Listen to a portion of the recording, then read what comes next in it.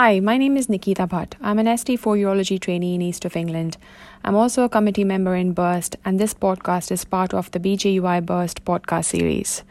I'm going to chat about the article published in BJUI in January 2020 on pharmacological interventions of treating chronic prostatitis and chronic pelvic pain syndrome, or Cochrane systematic review. This is an abridged version of a Cochrane review, including a summary of its main comparisons. The objective was to assess the effects of pharmacological therapies for CP.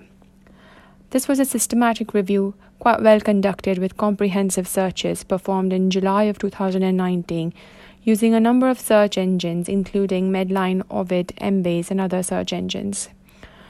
Randomized control trials were included regardless of the publication status or language of publication, assessing the effects of pharmacological interventions in men of all ages, regardless of social condition or ethnic origin, with CP, in accordance with Type 3 prostatitis of the NIH classification.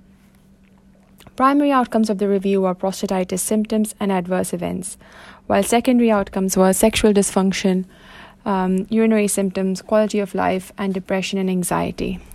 The search returned 1,725 citations, including 99 studies, with 9,119 men having CP treated in an ambulatory care setting. The median age of the participants was 38 years.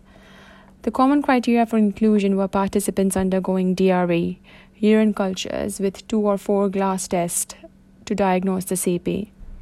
They excluded participants who had recently undergone prostatic biopsy or surgery, participants with prostate cancer, the recent history of STI, and those who had concomitant neurological disorders or severe systemic disorders.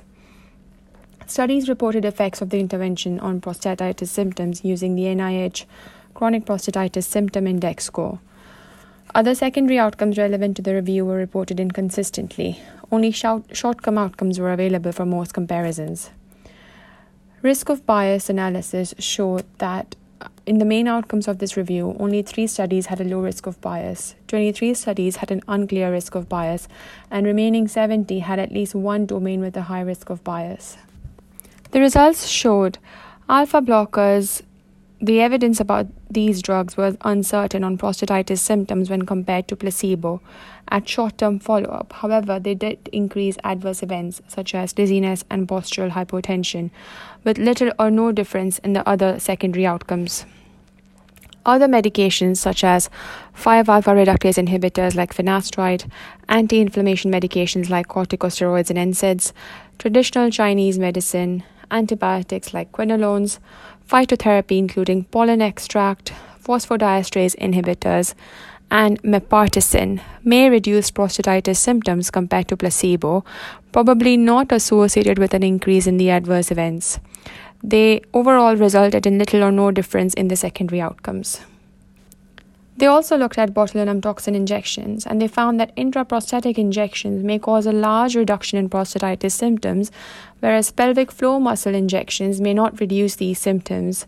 These are not associated with an increase in adverse events, and there's no information on the other secondary outcomes. Other medications such as allopurinol, anticholinergics, OM89, which is an E. coli lysate, pentosan, pregabalin, and denosumab, may result in little or no difference in the prostatitis symptoms and adverse events compared to placebo. Authors were uncertain about the effects of antidepressants on prostatitis symptoms and adverse events. The authors hence concluded that based on the findings of low to very low quality evidence, the review found some pharmacological interventions such as alpha blockers, though may reduce prostatitis symptoms, they may cause an increase in incidence of minor events such as dizziness and hypotension. Other intervention may cause a reduction in prostatitis symptom without an increase in the incidence of adverse events, while others were found to be ineffective. In summary, this is a useful review for people managing chronic prostatitis and chronic pelvic pain syndrome. However, clinicians need to use caution while interpreting the results because of the high risk of bias. Thank you, and I hope you enjoyed listening to the podcast.